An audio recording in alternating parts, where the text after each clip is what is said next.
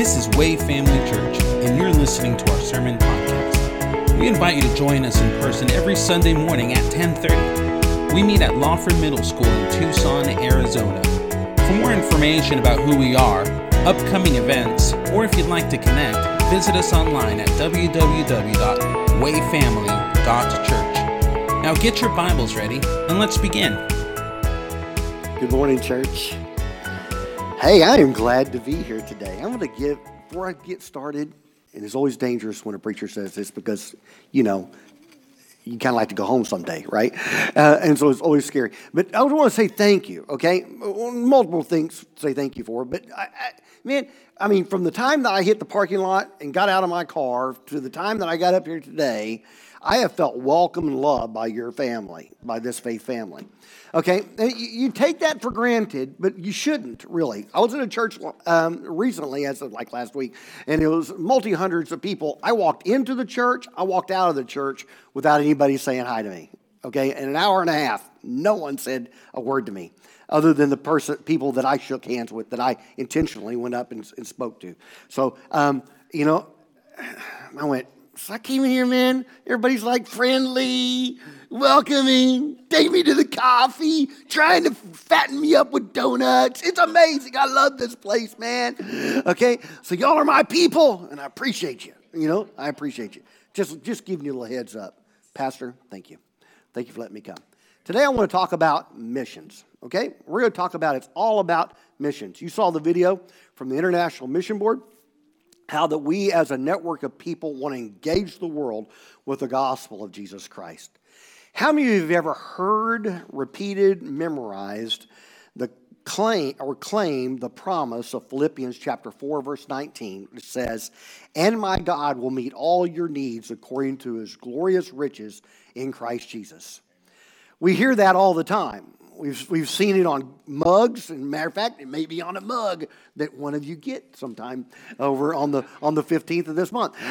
So it may be on a mug. It may be plastered on our walls at our home. It may be you've heard it said, these things, that God will supply all your needs according to his glorious riches in Christ Jesus. And we take that as if it is some kind of isolated promise from outside the context of this. Of Philippians chapter 4, verses 10 through 20. This now before we get into that, okay, we all believe that God really is a benevolent God who wants to take care of our needs. I think all of us would agree with that. Jesus himself said in Matthew chapter 7, verses 9 through 11, these words, "Who among you, if asked him for bread, will give him a stone? Or if asked for a fish, you'll give him a snake. If you then, who are evil, know how to give good gifts to your children, how much more will your Father in heaven give you good things to those who ask him?" We worship a God who takes care of our needs. He provides for us. But the question is, if I'm going to believe that God really wants to meet all my needs according to the riches of glory, I have to ask myself, is this a promise for every believer? Or is it a promise for just certain believers? Is it a promise for every church? Or is it a promise for just certain type of churches? Let's read it in the context, okay? Philippians chapter 4, beginning with verse 10. He says, "I rejoice greatly in the Lord that at last you have renewed your concern for me. Indeed, you have been concerned, but you had no opportunity to show it. I am not saying this because I am in need, for I have learned to be content in whatever circumstances. I know what it is to be in need, and I know what it's like to be in plenty. I have learned the secret of being content in any and every situation, whether well-fed or hungry, whether living in plenty or in want. And I can do everything through him who gives me strength. Yet it was good for you to share in my troubles. Moreover, as you Philippians know, in the early days of your acquaintance with the gospel, when I set out from Macedonia, not one church shared with me in the matter of giving and receiving except for you only. For even when I was in Thessalonica, you sent me aid again and again when I was in need. Not that I was looking for your gift, but I am looking for what may be credited to your account. I have received full payment, And even more I am amply supplied now that I receive from Epaphroditus the gifts you sent. They are fragrant offerings, an acceptable sacrifice, pleasing to God. And my God will meet all your needs according to his riches, glorious riches in Christ Jesus. To God the Father be glory forever and ever. Amen. That's how he ends that chapter. Well, if we are to believe and answer the question of whether God wants to supply all my needs, the answer, I believe, is in verse 15, where he says, moreover, as you Philippians know, in the early days your claims with the gospel that I sent out from Macedonia, not one church shared with me in the matter of giving and receiving except for you. I want to propose to you today that if I want God to meet all of my needs according to his glorious riches in Christ Jesus, that I have to pattern my life and the churches that I'm part of to pattern their lives after the Philippian church. So what did the Philippian church have that God was willing to just kind of supply all their needs in Christ Jesus? If you look at this passage, it was because they were a missional church. Now, back then it was real easy to determine whether or not you were a missional church. There weren't that many missionaries, okay? There just weren't that many. I mean, you had Paul, Silas, you had the apostles, you had Barnabas, Mark, Timothy. You had a few guys, and so it really wasn't that hard for Paul to go, you know what? This church helped me when no church wouldn't. It was pretty easy to do. Now, I'm sure you're well of it. As Pastor said earlier, y'all are still a church plant. Y'all are still young as a church. Only a year old, just barely a year old. Okay, there are 460 churches meeting today all over our state that believe in you and that give to help you every month. You receive support from the tithes and the offerings of Baptist people in 460 Southern Baptist churches all over this state. We believe in you. We're excited about you. And not just 460 Southern Baptist churches in Arizona, but 46,000 churches that are scattered across our country. All of us give to missions so that we can start churches in underserved areas, much like Tucson. And so we're very thankful, and not just, support financially every month so you guys can, help take care of the pastor and other things. But when you guys have events, when you guys have evangelism efforts, when you want to reach the community, we help give you finances in order to do that as well. Why? Because we as a people are very missional people, and we believe in you. We believe in you, and I'm excited that you're here. Really, I am. So, God does meet the needs of those Christians who are meeting needs. Let me give you, in other words, this. God has decided to give generously to us so that it can flow through us. That's what he's done. It's an open-handed versus a closed fist, right? God cannot bless you and bless us as a church with a closed fist. It's hard to grab a hold of stuff with a closed fist, isn't it? It's much easier to pour blessing upon you with an open hand. So this verse 19 is in the context of missional investment. Now, how will we do? Now, we look at this passage, there are a few things that we can discover about this church that we can take home today. One is that great mission-giving churches have a concern for others. He says, I rejoice greatly in the Lord that at last you have renewed your concern for me. Indeed, you have been concerned, but not had an opportunity to show it. Now, the word renewed in this passage also can mean revived. So in other words, this is not their first rodeo. Okay? They have been part of being missional before and have not had the opportunity to revive that. Okay? Matter of fact, he says that what are they reviving? He goes, they're reviving your concern. In other words, you're to set one's mind on being missional. Being missional people isn't a one-time decision.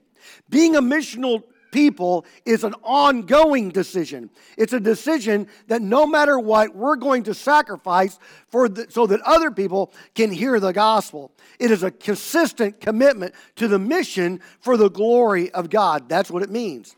Now, you and I are never going to give to missions if we don't first have a concern for others, because concern facilitates opportunities. If we as a church do not have a concern for others, we'll find ourselves overlooking opportunities to have that concern for others. Let me give you an illustration, okay? You're going to see it throughout this Christmas season, right? You're going to go to Walmart or wherever you're going to go, right?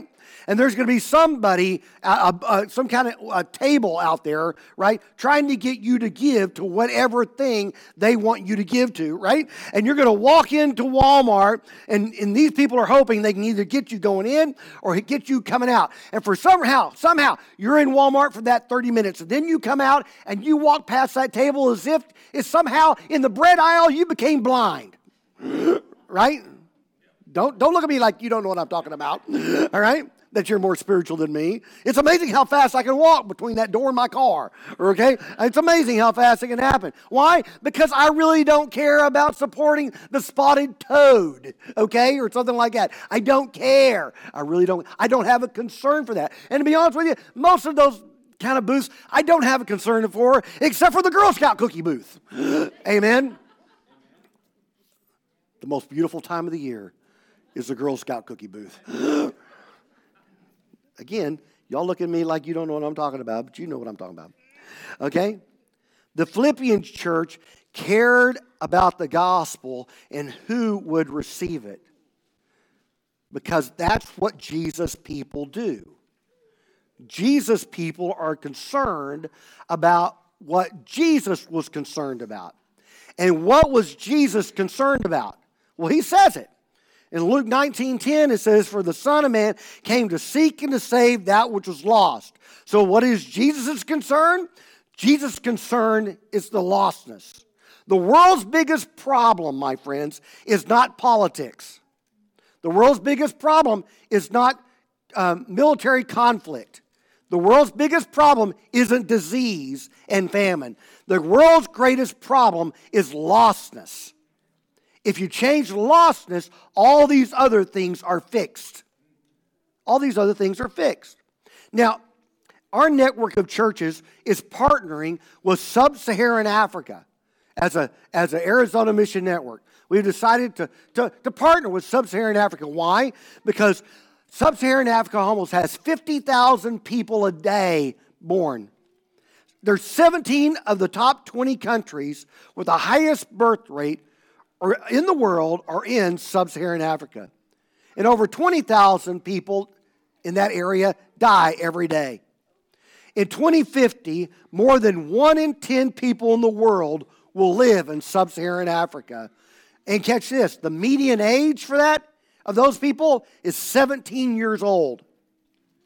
That's where the youth of the world are gathered, is in Sub-Saharan Africa.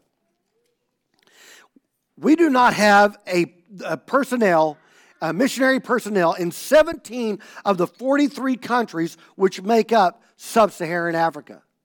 So we believe that it is our responsibility to go to that region, share the gospel, raise up leaders, and guess what? Maybe God's even calling some of you to be missionaries, whether it be short term, 6 months, a year, 2 years, or maybe even make it a career to be missionaries in Sub-Saharan Africa. God may be calling you. Why? Because we have a concern for those who don't know Jesus yet. And like all of the other churches that were not mentioned in verse 15, it's very easy to really, we can lose the concern for those that are lost. I mean, really think about it. It's really easy to lose concern because we go through life so quickly, we don't even think about it. It's not that we want people to go to a devil's hell. We just don't think about it, right? We just don't even think about it. And from time to time, we need to have a renewal in our concern for the lost. And the best place to have that renewal for those that are lost is by being involved in missions.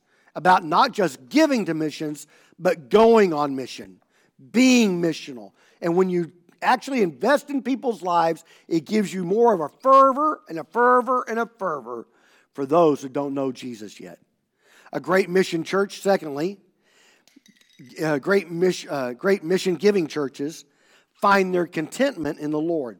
Verses 11 through 13. Look at it again. It says, I'm not saying this because I am in need, for I have learned to be content in whatever circumstances I'm in. I know what it is to be in need. I know what it's like to be in plenty. I have learned the secret of being content in any and every situation, whether well-fed or hungry, whether living in plenty or in want. And I can do everything through Christ who gives me strength.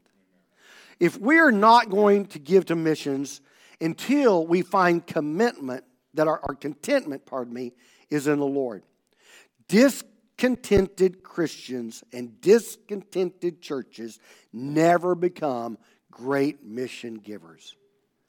You and I will always have needs.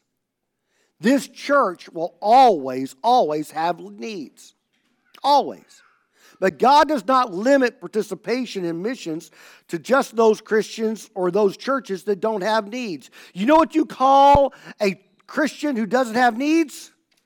Absent from the body is in the presence of the Lord. Okay? That's what it's called, right? Okay? As long as you're here, you're going to have needs. It's just reality. My church, I pastored my church for 22 years. Okay? I came up there in 1996 when I was young and good looking. Okay?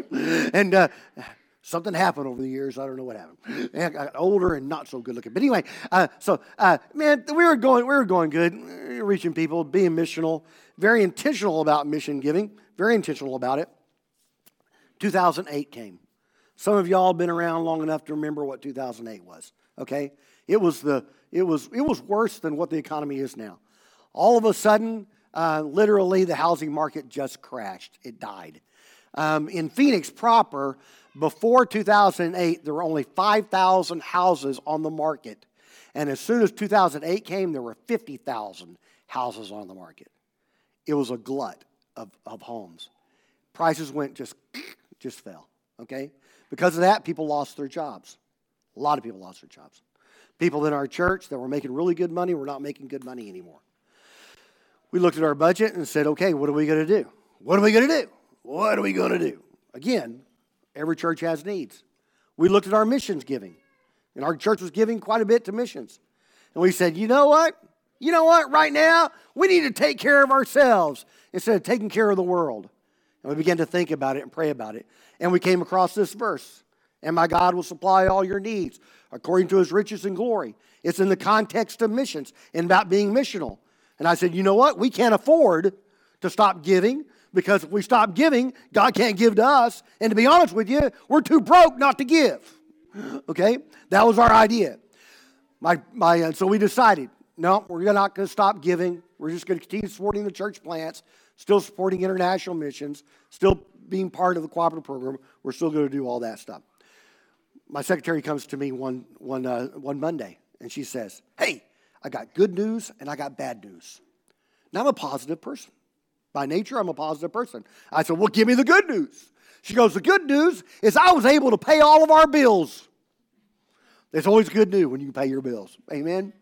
And I said, all right, praise God, we can pay our bills. I mean, I thought that's what we're supposed to do, but thank you for telling me that.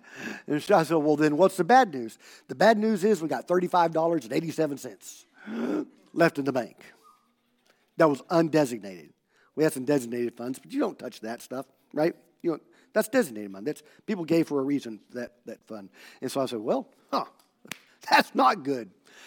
I went to my staff, said, let's pray, ask God to take care of it. Later on that day, I get a phone call from a friend of mine named Jake Starr.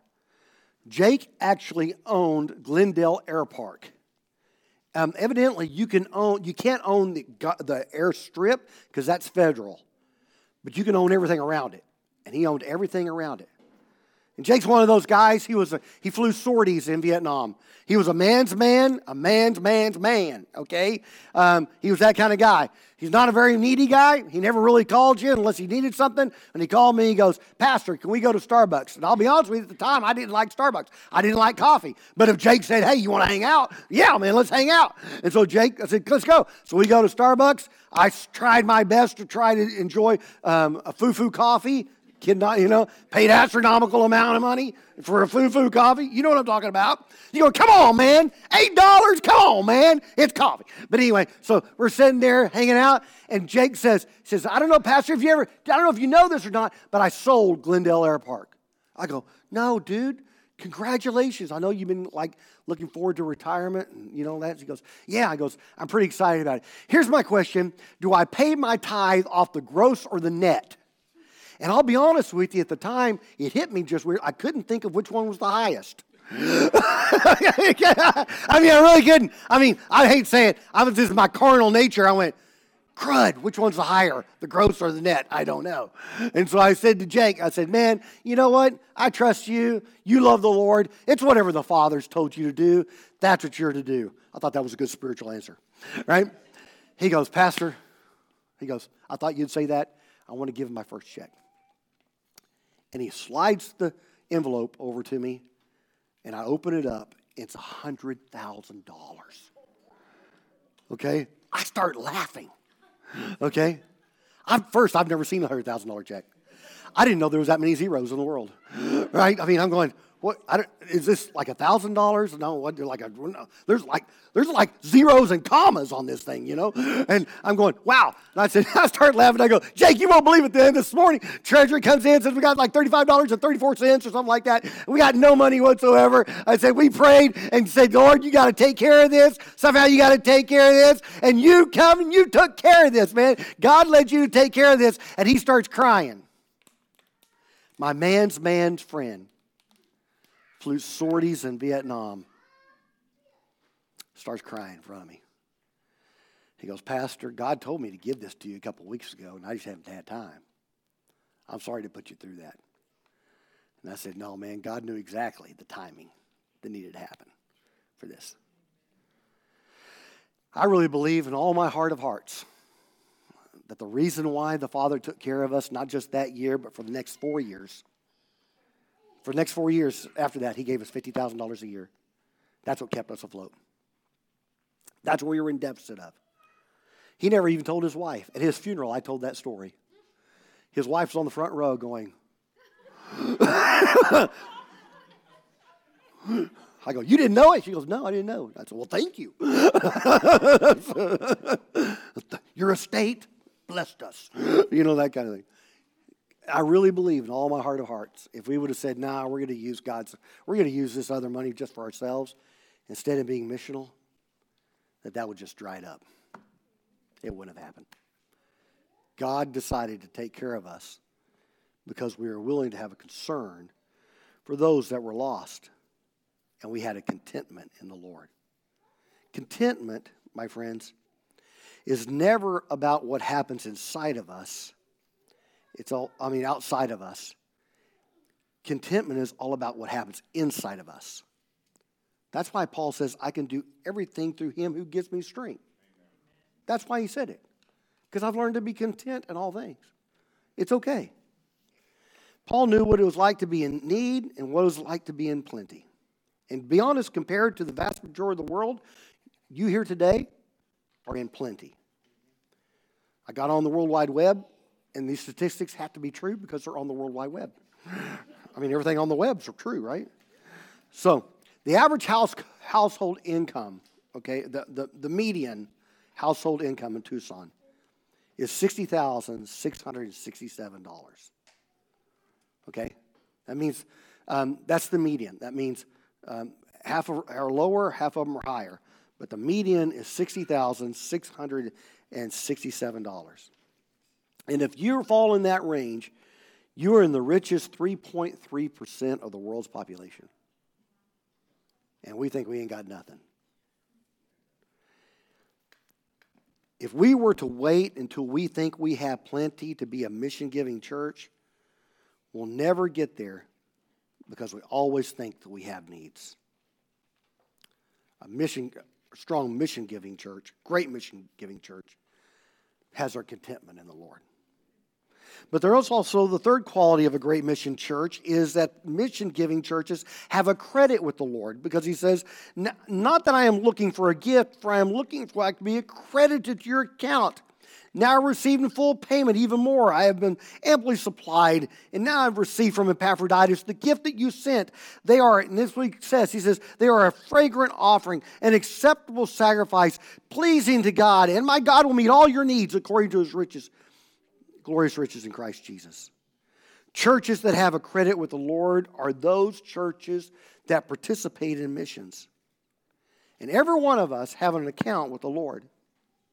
And the Lord pays attention. The Lord pays attention.